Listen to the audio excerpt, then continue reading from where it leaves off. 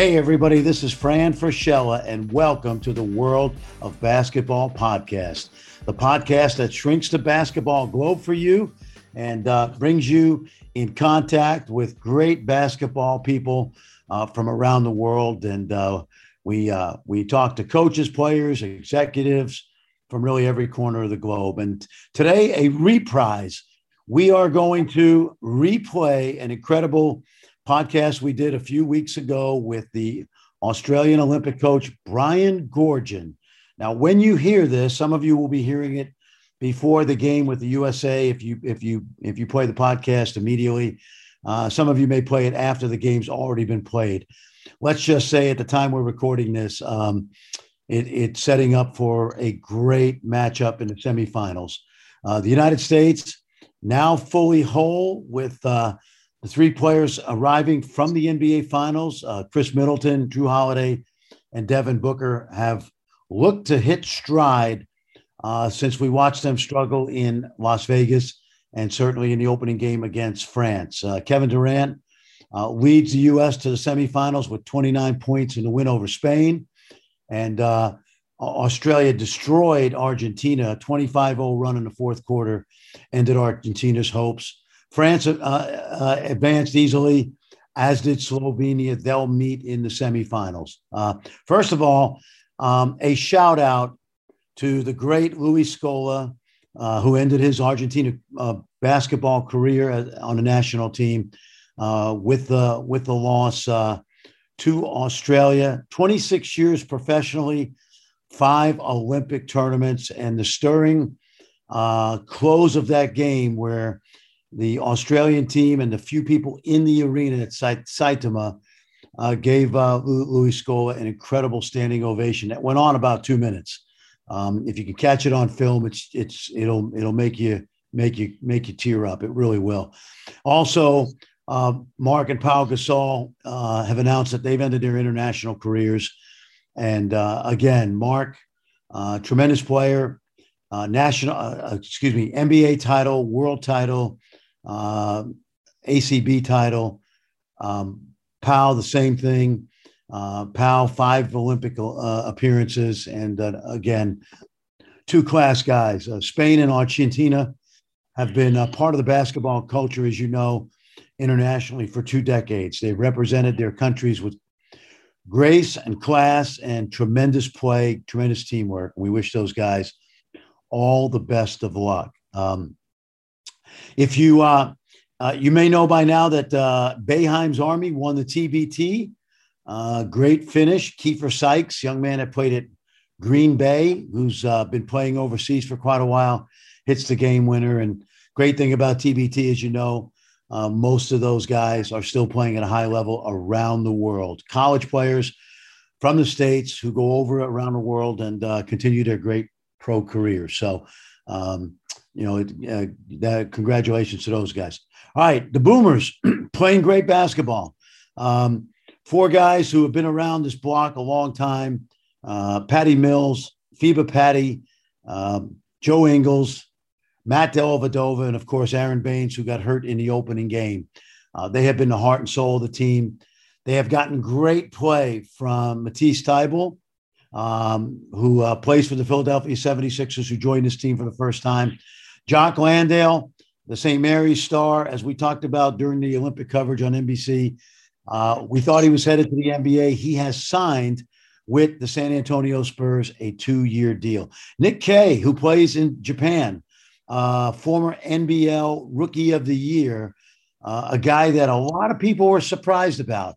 I think this is time to bring in my guy, Chris Tyler, my producer, who knows everything about Down Under. Chris, quick thoughts on Australia and what you think. And let's start with Nick Kay and the contribution he's made to this team, because around the world, not a lot of people know Nick Kay. Yeah, he's been fantastic for us so far, and we really needed him to step up after that first game when Aaron Baines went down with an injury. We needed him to step up. We needed Jock Landale to step up. They both did. They've both been really, aggressive on the boards, which is what we really need. They know how to set screens. They're smart players. They're tough players, and they're showing, especially Nick Kay is showing why Brian Goorjian trusted him and took him to Tokyo rather than someone like Josh Giddey, which I think a lot of Australians were expecting Josh Giddey to make the team. He didn't. Nick Kay did, and I don't think anyone's questioning that decision anymore. Well, yeah, it's fortuitous because we couldn't have known that Aaron Baines would be out the rest of the tournament, and he certainly has filled in. Notice my buddy Chris Tyler said we. He's living in North Carolina, married to an American, but that's okay. We love him because he's brought us some incredible guests this year, including the great Andrew Gaze, who played in 5 Olympics, Lauren Jackson, the great Australian women's player, Chris Anstey, who played in the 2000 Olympics. So we covered down under pretty well, and we had Baines on. We had Baines on as well. That's right. We had Aaron Baines on. So the roughly 60 podcasts we've had so far, we probably had 7 or 8 Aussies, and that works out well. But I think Chris, you and I both agree, and we've gotten great feedback from many others about Brian Goorjian, and you'll get a sense from Brian Goorjian of what the boomer culture, the basketball culture means to people like yourself who love Australian sports and appreciate the toughness and teamwork and togetherness these guys bring to the table, I think. Yeah, absolutely. And it's really good to see guys like Matisse Thybulle really come in. And as you've been saying on the broadcast, he's pretty much becoming he's fit in so well with this team pretty much immediately. He's playing unbelievable defense. He's been probably the best defender in the Olympics so far. He's the exact type of guy that we want on this roster, and he's well and truly proving his worth to the team. Absolutely. Born in Scottsdale, Arizona, moved to Sydney when he was 2, lived there till he was 9 with a mom who's a doctor, a father who was an engineer. And mom and dad decided before they came back to the States, as long as Matisse and I believe it was his sister, were eligible to get a dual passport, dual citizenship, they took advantage of it. And here we are, I don't know, maybe 15, 16 years later. Matisse Thybulle, the dual citizen, is representing Australia quite well. So, hey, before we get to Brian Goorjian, if you like what we're doing, please subscribe to the podcast on Apple, Spotify, or wherever you get your podcasts. Download the Sirius XM app, and you can go back and hear many of the almost 60 podcasts that we have recorded. We love bringing them to you. And again, a very special repeat of a podcast we did a few weeks ago with Australia's Olympic basketball coach, Brian Goorjian. I think you're going to really enjoy this if you're hearing this for the first time. And if you've heard it already, hear it again, because you'll understand why the Aussies present a potential problem for the USA. And who knows, by the time you hear this podcast, we will obviously know the results. So enjoy Brian Goorjian. A very special guest today on World of Basketball. Last time I saw him was in Shanghai. You were coaching, I think you were coaching Guangdong, right? No. And you know what? I've coached both, Fran, but I think when I saw you, did we have Jimmer Fredette? Yeah, you were coaching Jimmer. That's what it was. That's correct. I was the associate coach with Jimmer and Gurshan Yabursay. So, and we were playing Guangdong, who I used to be the associate coach for. I knew that. And we'll get into that associate coach stuff later, but I'd like to ask you a little bit about China, but more importantly, we're getting ready in the next, 2 months or so, to start Olympic basketball. And you're going to be the coach again, and which is unique. I mean, we'll go into your career, Brian. First time I ever heard of the name Goorjian, I want you to know this, was Street and Smiths back in the mid-'70s when your brother was in there, Greg, who was like one of the best players. It was before ESPN, before scouting services. And I remember opening up this Street and Smith saying, who's this guy, Greg Goorjian? He's averaging like 45 points a game.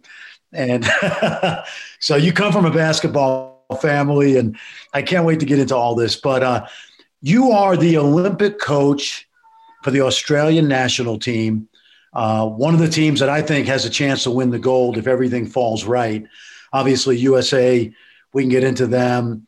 But what is it like right now post I don't want to say post-pandemic, but we're going to have, it looks like we're going to Tokyo, hopefully.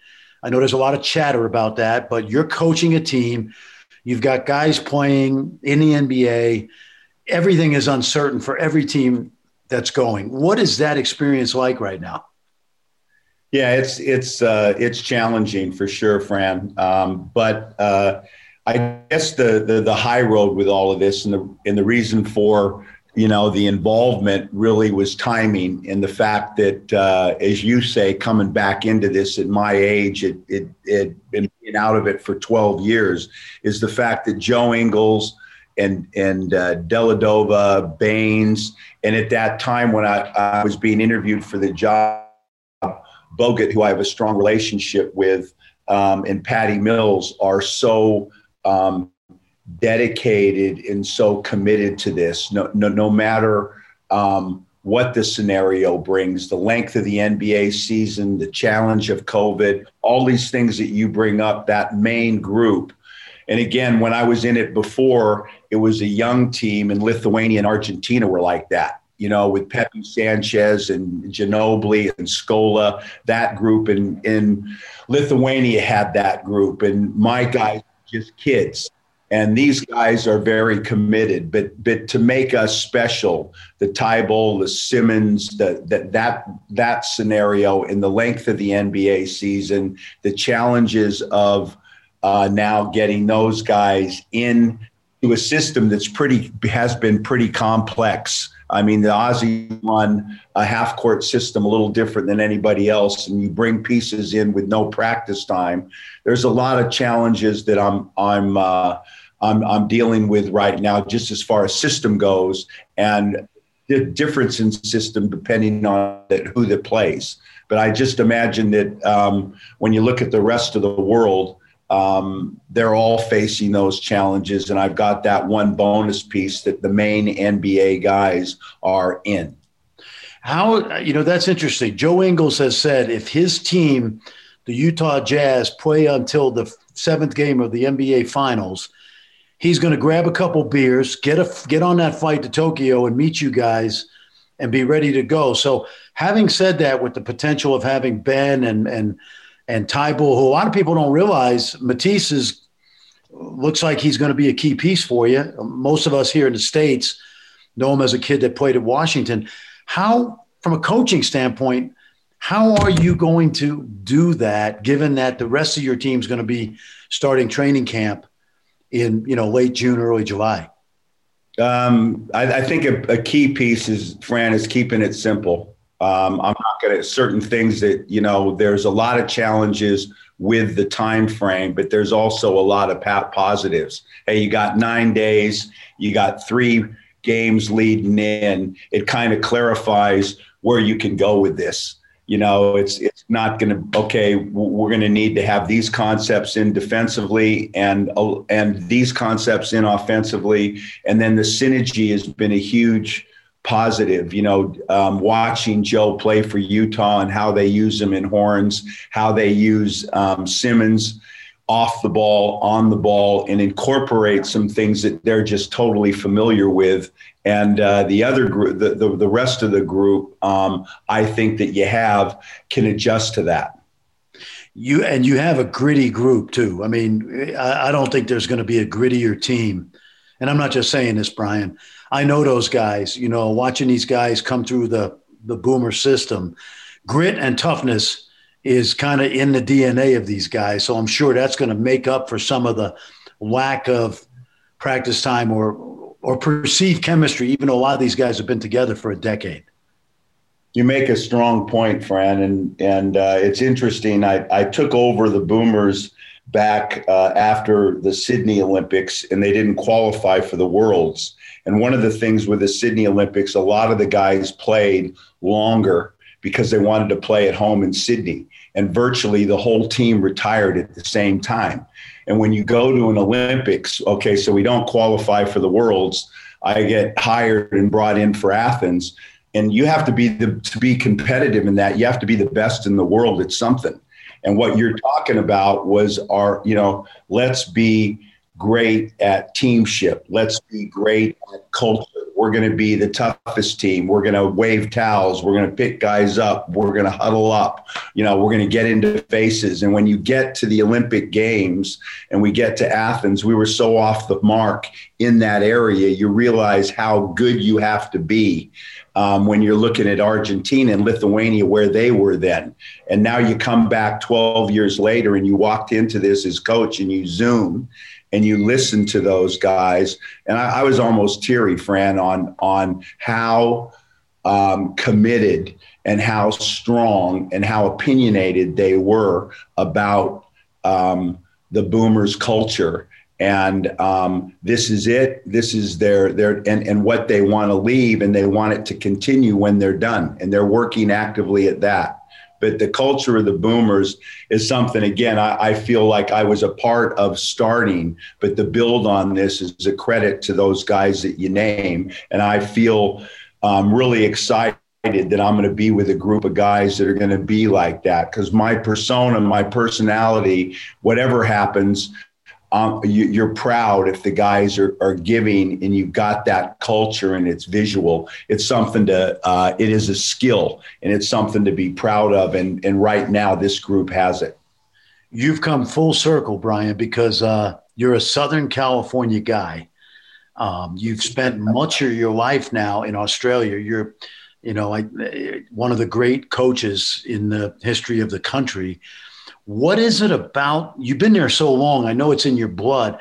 What is it about the culture of the country, of sports in Australia, that there is that grit and toughness built in? I don't care if it's Australian rules football or rugby or, certainly the basketball team you have. What is it about the culture of the country that you've seen evolve, that you've seen over time, being from Southern California and dropping yourself in? It's a great friend. You tell a story. I mean, I've had such a my father was my high school coach, and you talk about Greg was 4A CF Player of the Year, and I went to Pepperdine and played for Gary Colson, and one of my favorites. One of my favorites. I roomed with Howie Dalmar. Wow. And Howie Dalmar, father, was the head coach of Stanford at that time. And Howie played for a guy named Bud Presley, that was one of the toughest human beings I had ever come across. And I was at a going away thing for Howie to go to Europe. And Bud said to me, if I had a son, I'd send him to Australia. He goes, I just did clinics there. And he goes, I couldn't believe they were how tough and how, they play their ass off and they have a beer afterwards. It's like it's a fist fight. And then when it's done, it's a handshake and it's beers at the bar.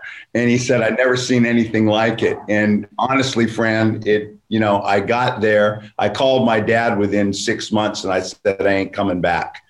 And I think we were brought up, my era, that era, you played baseball, you played basketball, you played football, and their football, all these players that I played against played, and their football there's no clipping. You don't know where the hits are coming from. They're flying around, smack. And I honestly, the players that I played against that were thick, strong, would jump in your path, pop you. You couldn't cut. You couldn't move anywhere. You'd be in a bear hug off the ball. Just physical. And I just said, God, Dad, the basketball here is so physical and so tough. And then leading to when I got into coaching, I was told, if you're going to learn or you're going to grow, they've got to be great at some sport. Go into a sport they're good at and learn. So I went into the football, and that answered your question. It's just a tough breed of guys and a really tough physical sport. And most of these guys are brought up that way. So when there's a ball on the ground in football, you're taught, you got to go in first and you get hurt. So when there was a loose ball, I never, you turn to go get it, and there's a guy's, his butt's standing, like it's like they're in there first, and you go, they learn all this stuff, football code, but they're a tough brand of your average Aussie is a tough guy, a tough competitor, can drink a beer and can practice afterwards, and they're tremendous teammates. When I got to college basketball, it was always you're sitting on the bench and you're hoping the guy in front of you, something happens to him, so you get in there. Yeah. They're unbelievable teammates, and teamship is it's a whole different mindset than America. And I'm not taking anything away from America, but America, you look at the NBA, it's more bring your bag, do your job, get your 15 rebounds and 10 points if that's your job. And if we get along, great. Where Australia is, works at, no, we got to get along. This team's got to be tight. We got to care for each other. We got to love each other to get the best out of what we can get as a team. And if we don't have that, we're not going to win.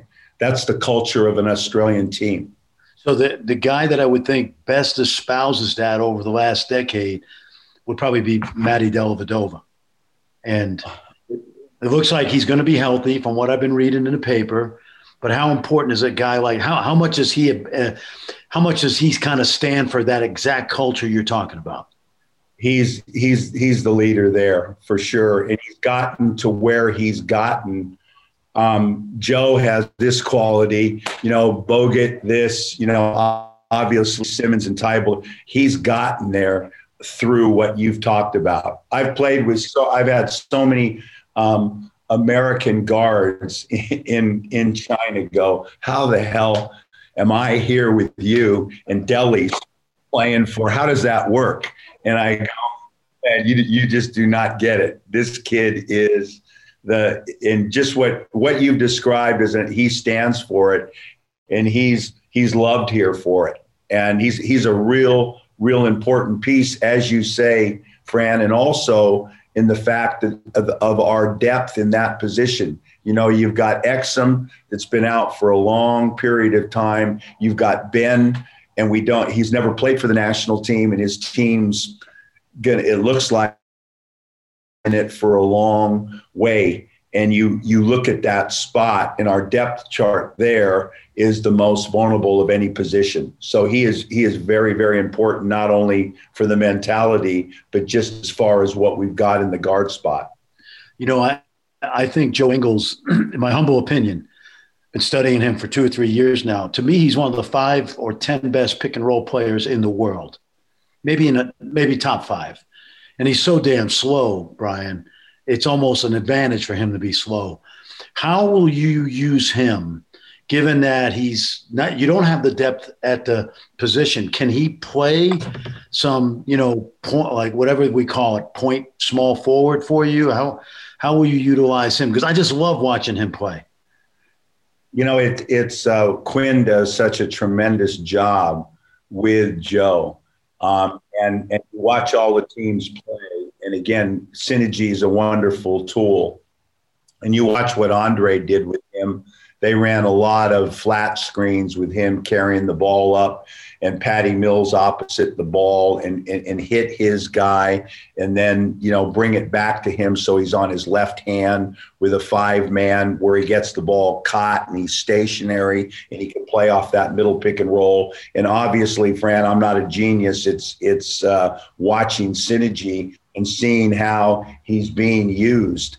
And one thing about the NBA, they're set. It's not rocket science. It's intelligent. Spacing's great, and it's simplistic, and that kind of fits where we're at with 6 days of training. So you're hoping when Joe comes in, it's kind of just continue to do what you've been doing with the Jazz, and we make that part of our structure. but we're going to need him to carry the ball against pressure up the floor. We're going to need help there with the ball in his hand, and then we've got to get that ball to him so he's coming downhill on that left hand off middle pick and roll.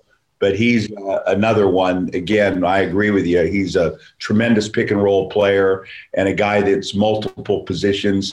And in our scenario, a guy that can play the point when Delly's out.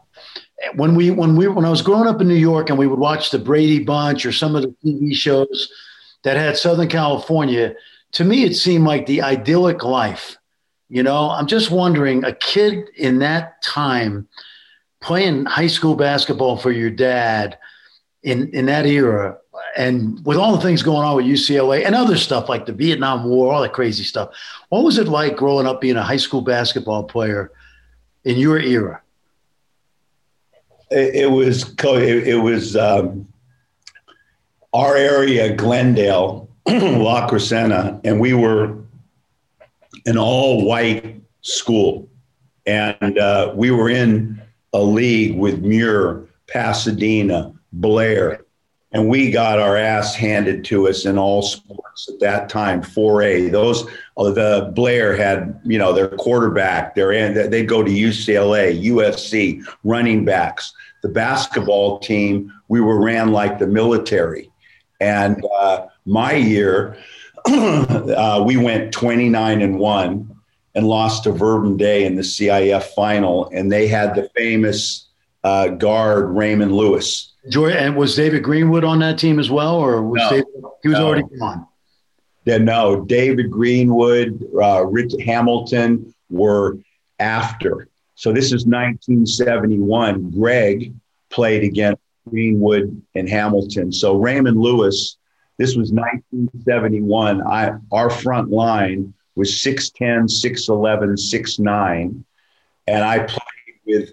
So I went. My college roommate was Howie Dalmar, and his dad was the head coach of Stanford.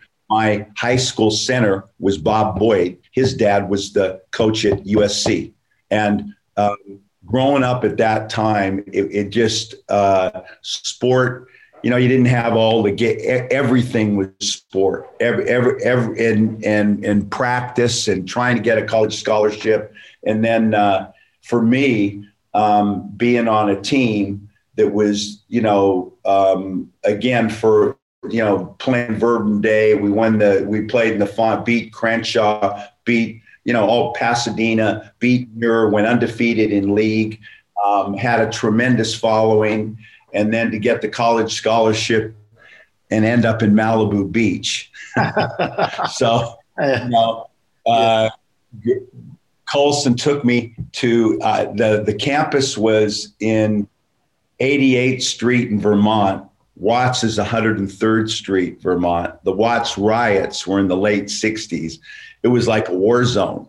And he didn't take me there. He took me to a mountain in Malibu, and he goes, 1 year, and then we're here. And the campus. The campus, not even, they were blowing up the mountain. I saw them hit it, blow up the mountainside. The next year, I played 1 year at my freshman year in downtown LA. And then my sophomore year, we went to the Pepperdine campus, and the gym wasn't built yet. And we used to travel to Culver City to practice and play our games. And then the following year, we ended up going to the Sweet 16. And it's funny how we ended up getting Dennis Johnson out of junior college. Wow. So he's our starting guard, and we end up going to the Sweet 16, and we lose to UCLA. And I'll never forget, Colson walked into the locker room, and he looked at everybody, and he goes, "I knew we were done." And I'm looking at him like what? And he goes, "You guys all grew up in California and watched these guys win 10 championships. There was no way we were getting these done." But as you said, Fran, the sport then, the day-to-day with my dad and what we had going on at our local high school, and then the fact that Johnny Wooden and UCLA were doing what they were doing, 10 championships in a row, watching that and the following of that. And then, tremendous experience. And then I go to Australia. I'm 7 years older than Greg, and there's none of that stuff when I'm in Australia. To make a phone call's like, a local call's like $50, and you're making maybe $200 a week. So you never talk to anybody. And middle of the night, I'd get a phone call, and I'd pick up the phone, and you could beep, beep, beep. You could hear, Scott, somebody's calling me from US. My dad okay? Is it, and this is Jim Herrick here from UCLA. Your brother would love coming, and I'm pulling the phone back going, man, it's 2:00 in the morning in Australia. And I heard all this going on, but I was in Australia while Greg was doing all this. But I got calls from university after, it'd be 2:00 in the morning. My roommate would go, there's another call from the States about your brother. He goes, he must be doing it. And I go, wow. You mentioned Jim Herrick, who's a friend. Coach McQuarn was a dear friend and a mentor of mine. I miss him. And Bud Presley, who anybody, like if you ask Jeff and Stan Van Gundy and their dad, Bill Van Gundy, about Bud Presley, they could talk for hours about those guys. So you're tearing me up a little bit with these incredible basketball names. Because you grew up in a coaching, basketball family, when you were done playing, what was the transition like to, like, instead of coming back to the States, how did it just, hey, we want you to coach? How did that work out? So going back to when I arrived, I played for Lindsay Gaze, who was the Johnny Wooden of Australian basketball. In my last year of playing, Andrew Gaze was at the start of his career. And I remember calling my dad at Loyola and saying, I got a kid that would just here playing that would just kill your league. He'd be great, fantastic. So yeah, I finished, I played for about 9 seasons for Lindsay. And my thought process was to go back to the United States and get in, like my dad, high school teaching. I had a teaching degree and I'd coach high school basketball. I loved Australia. I wanted to stay in Australia, as I told you before, but the avenue for basketball, it's a second-tier sport at the time. There was not, where are you going to go? And they started a second division. And just at the year that I finished playing, and Lindsay said, this is a great place. It's a country town. You started from scratch. I went up there. I met with them, and it was a place called Ballarat, and I took the job, and I'll never forget. I flew back. I go, God, I got to learn something about coaching. I'm no longer playing, so I flew back and I sat in the stands at Loyola. I went to the game. My dad was the head coach of Loyola University, and after the game was over, I go, Dad, I got to sit in your pocket, and I got to get a week in here on the day-to-day. And he said, I'll never forget. He looked at me and he goes, my ass is on fire. This thing is tough. And I mean, it was a real struggle there. And he looked at me and he goes, I got a guy that's going to be great.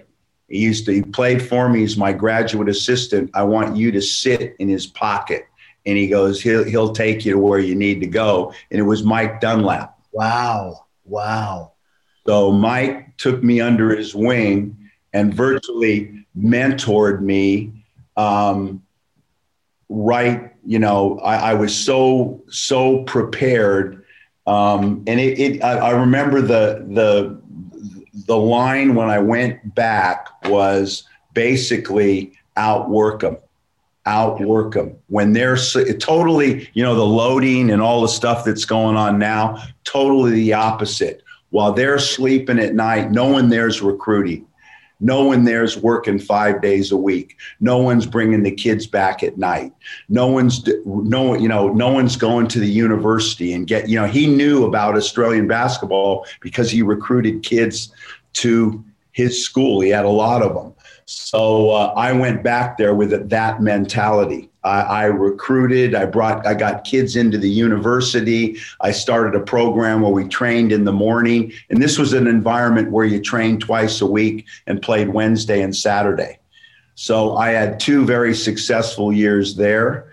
And then from there, we used to play against the NBL teams, the top teams. We were a second team, but they had state league, and we'd play them. And my teams did well. So I got picked up and brought into the Division I, and at right about that time, Fran, basketball, for whatever reason, jumped in Australia from playing at Albert Park with 500 people at a local final to this is, let's say, 1988.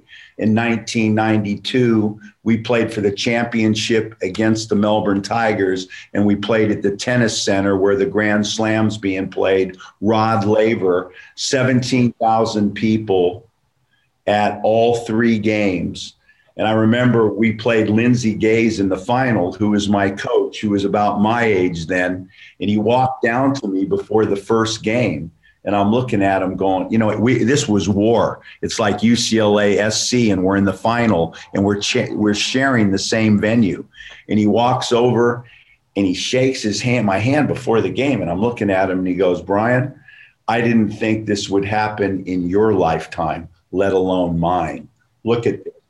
And this was a guy that Fran had built. He was instrumental in the growth of basketball. He understood the council. He had all the stadiums built. Victoria was his place. And here we are in 4 years' time, moving from a 500-seat stadium to playing 17,000 people, and the place packed for 3 straight nights. So that was my involvement. My introduction was opportunity, being with the right guy. Lindsey Gaze taught me, and for international basketball at that time, and especially Australia, it was pretty prehistoric. But Lindsey was well advanced to any of the other coaches that were coaching in Australia, and taught me, as you're talking about international ball and you're becoming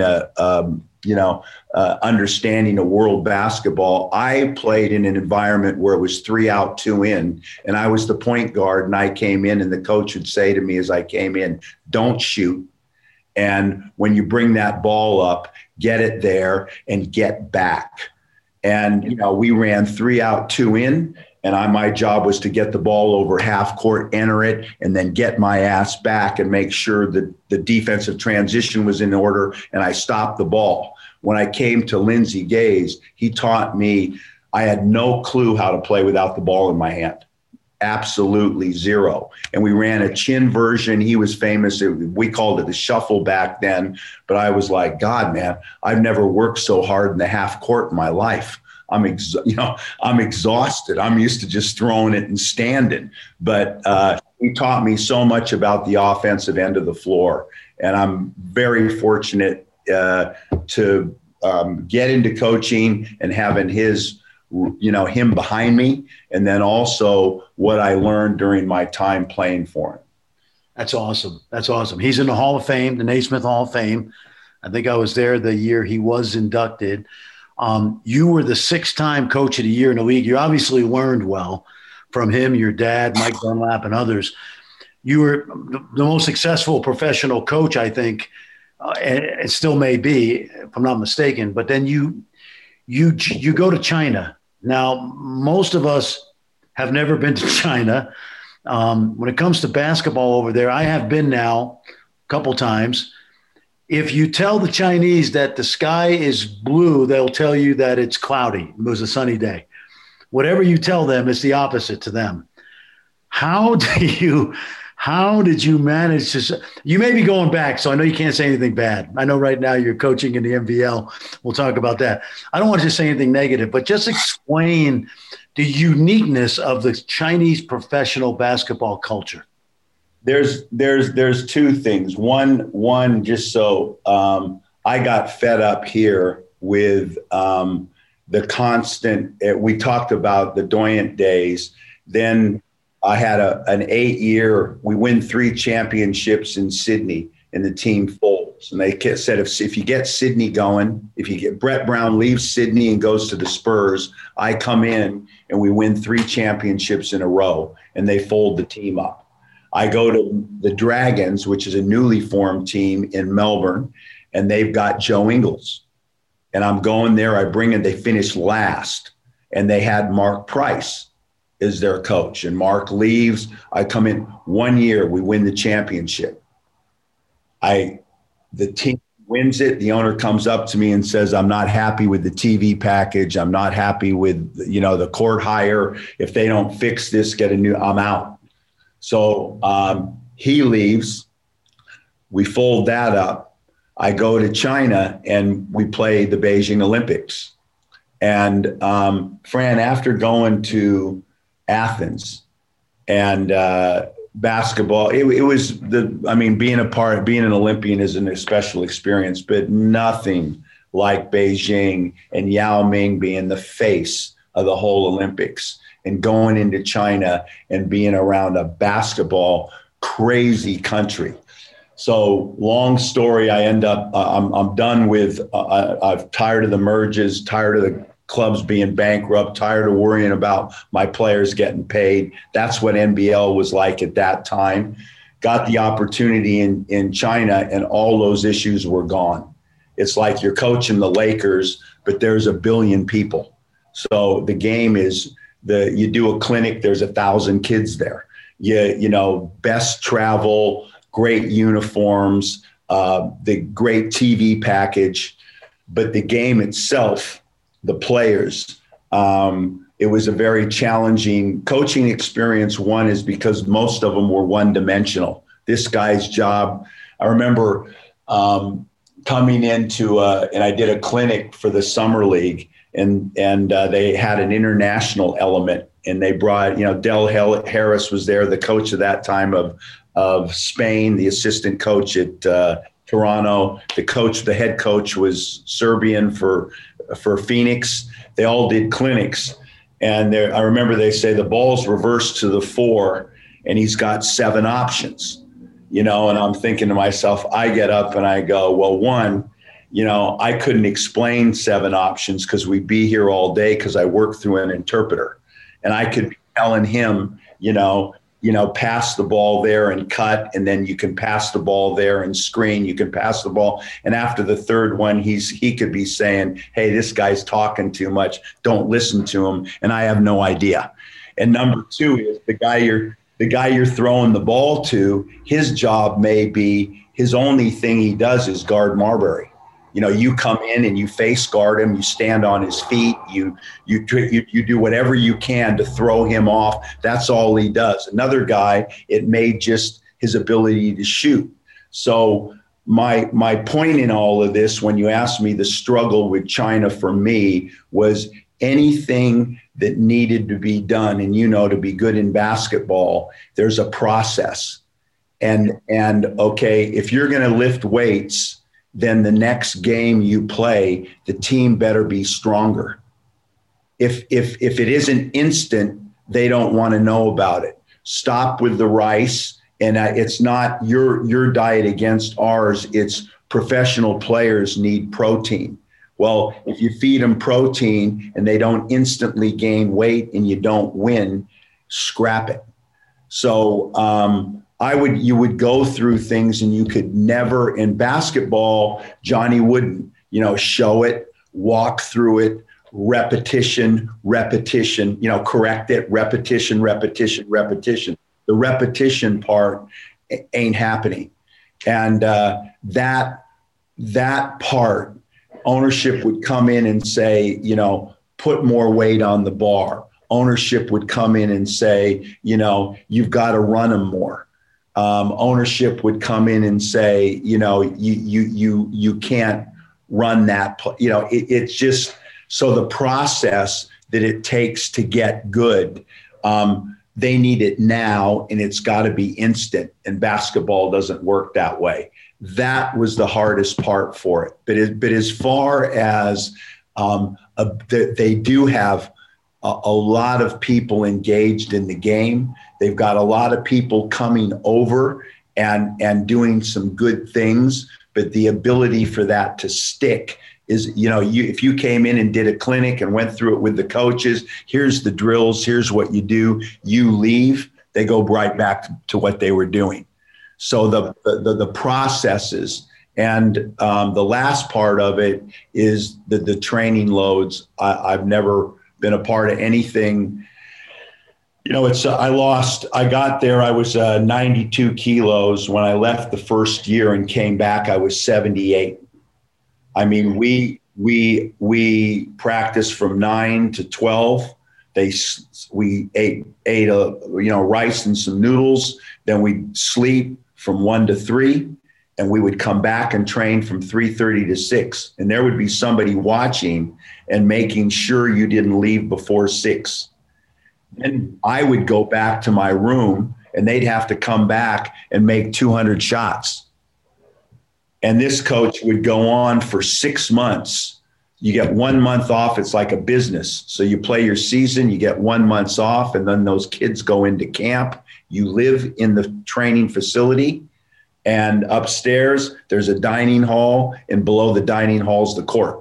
And so you're in that building. You virtually don't leave except for Sunday afternoon. You're in there bunkered down all the way until the season starts. And the imports arrive about 6 weeks before. And then once the season starts, so they don't experience this, because when the season starts, it's like the NBA. You travel, play, travel, play, travel, play. But the 6 months leading in is brutal. How much has Yao helped to try to change that? Because this is all the things that I've heard from my friends who've been over there. But with Yao's stature in the country, the night I was there to see you, because of my friendship with Jeff Van Gundy and Tom Thibodeau, I got to sit with Yao. How much is he seeing what's going on and trying to change that basketball culture? Because he must think it's insane. I played for Yao, and when I said, I played for Yao, sorry. I coached for Shanghai, and Yao owned Shanghai at that time. And I left Shanghai because Yao became the head of the CBA.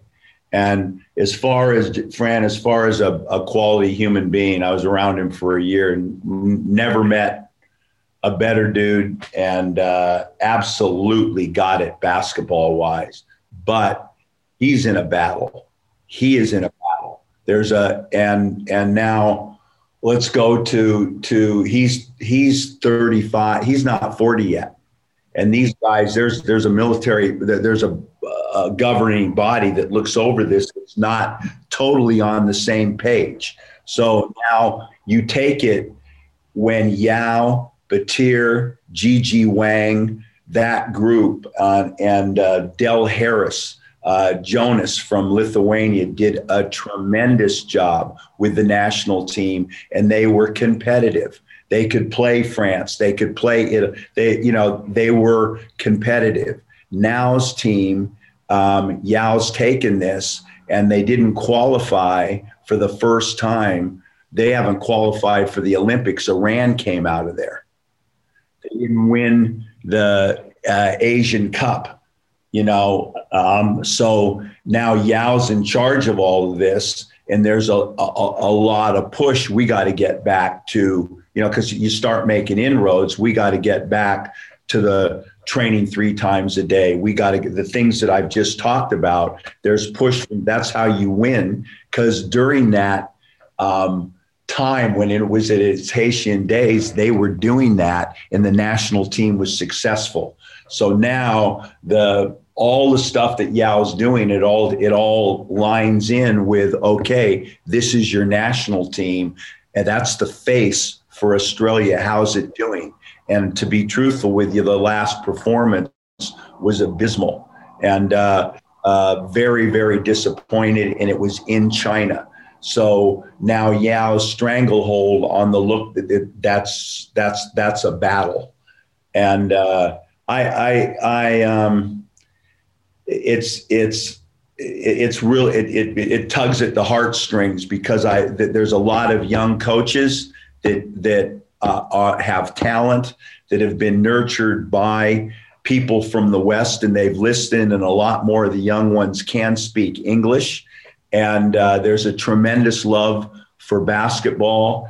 And Fran, I'm telling you, as far as people that I've met in my life, I've met a lot of wonderful Chinese in basketball that have been that, coach, are you okay? Coach, you sound like, do you need anything? Can I help? And the players, totally respectful, never a back chat, never a question, never. And they want competence, and they want to learn, and they want to be trained how you're training them.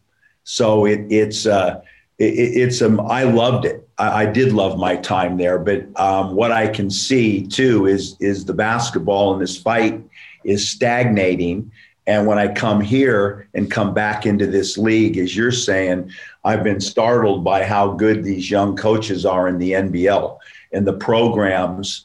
And now you add the culture and the toughness that you're talking about in what's going on in the rest of the world in Europe with the virus and the things going on and the links now between Australia and America. This is becoming a very attractive place for American players. The synergy America and the NBA has done. We've started to play games and sharing knowledge. And these young coaches in this league, like you said, are guys that I look at and could go to a Division I school and do that, coach. And we've got guys that have coached here, Damian Cotter, head coach of the Chicago G League team, and he's now on their staff. A lot of guys like that. And there's I've been really enjoying the competition, because that's why we're in this game, the competition and the toughness of the competition I've missed. But I do have people go about the Chinese thing, and I'll finish with it, is my quality of life over there. We used to travel, and whenever you traveled with the national team, and I was going over there in the early 90s, late 80s, and it was, you have this amount of time that you can have a team over there, and you got to get them back, because there's no coming, they're done. And people say, God, how did you, forget the basketball, how did you? And I'll tell you, Coach, that Dongguan, Shenzhen, Hong Kong, Macau, that southern tip of China is my hotel living, my food, the people. And then you've been to Shanghai. Shanghai was like, New York on steroids. It's like, man, oh man, what a great place. And multicultural. So as far as a place I would go back there, and I know people think I'm nuts, but I'd go back there for a holiday. And my time there was special, but there was frustrations, as you bring out in the basketball. I went to dinner with Yao's business guy. I can't remember his name now. He took me to dinner, and he took me to an Italian restaurant in Shanghai. It was unbelievable. How good the food was, and how cool a city it is. It's an amazing place. I don't want to keep you much longer. I got to ask you this, really, just to wrap up.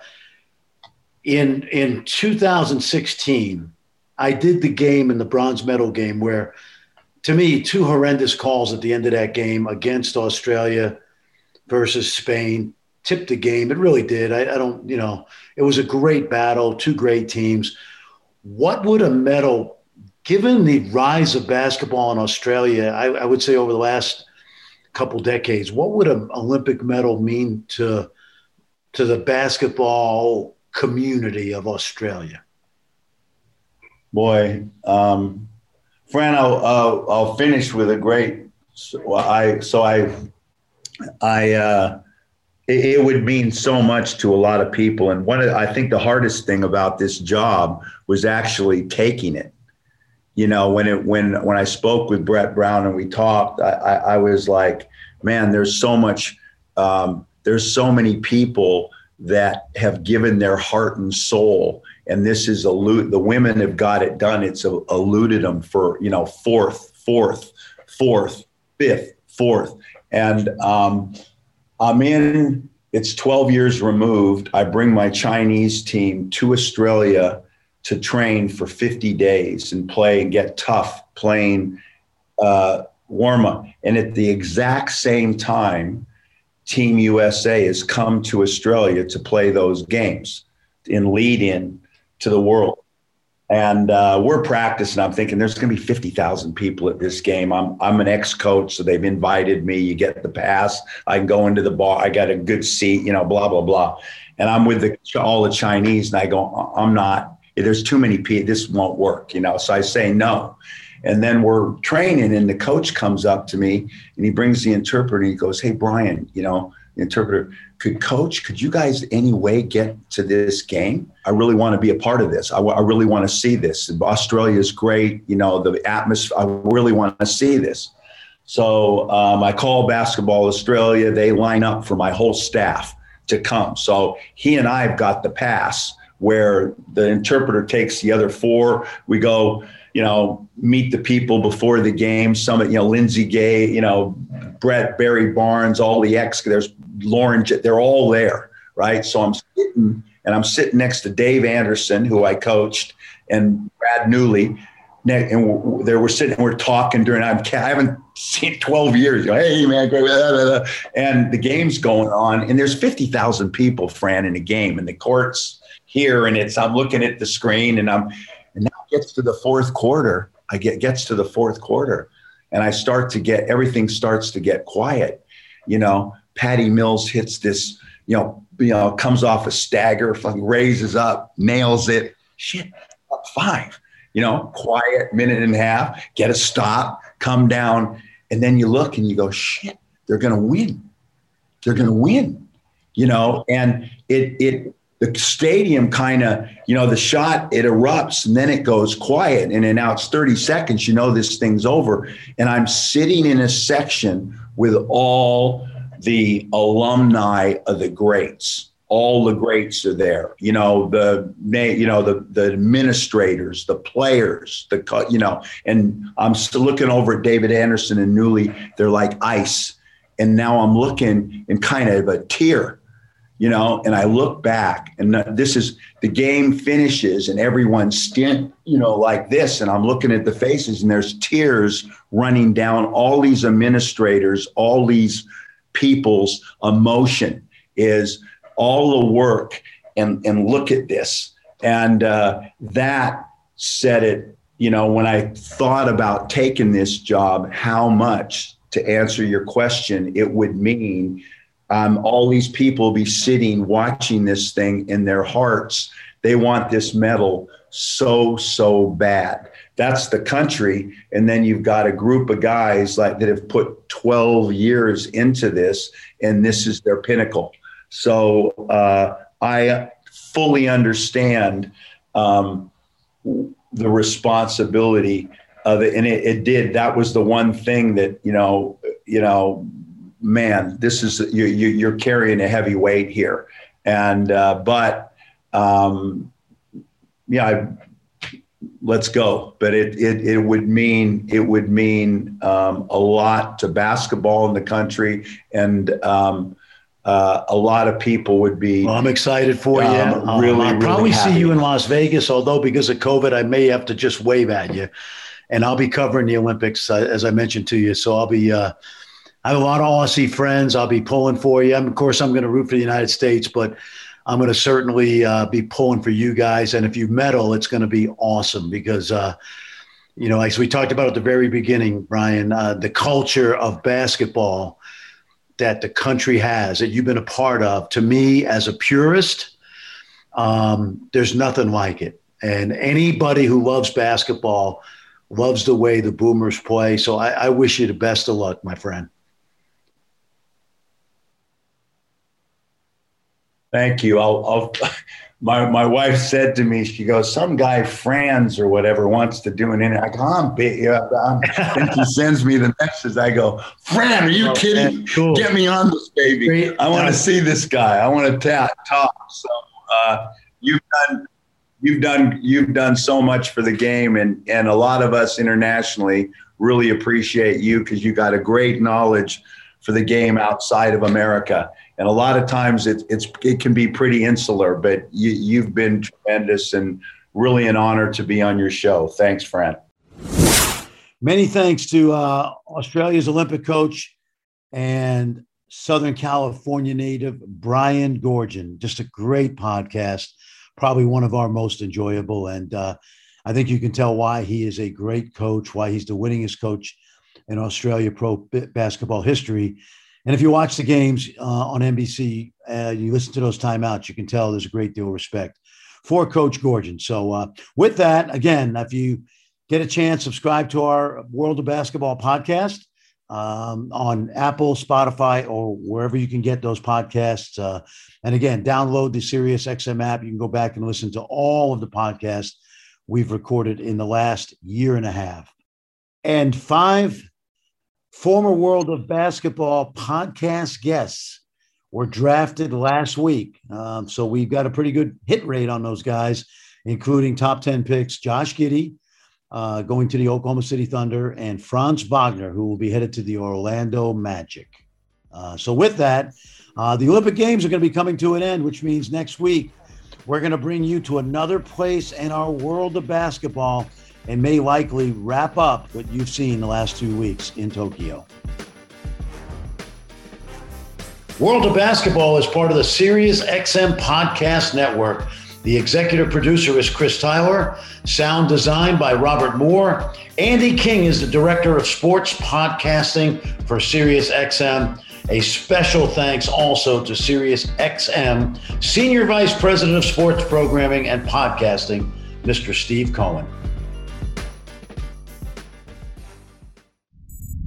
SiriusXM Podcasts.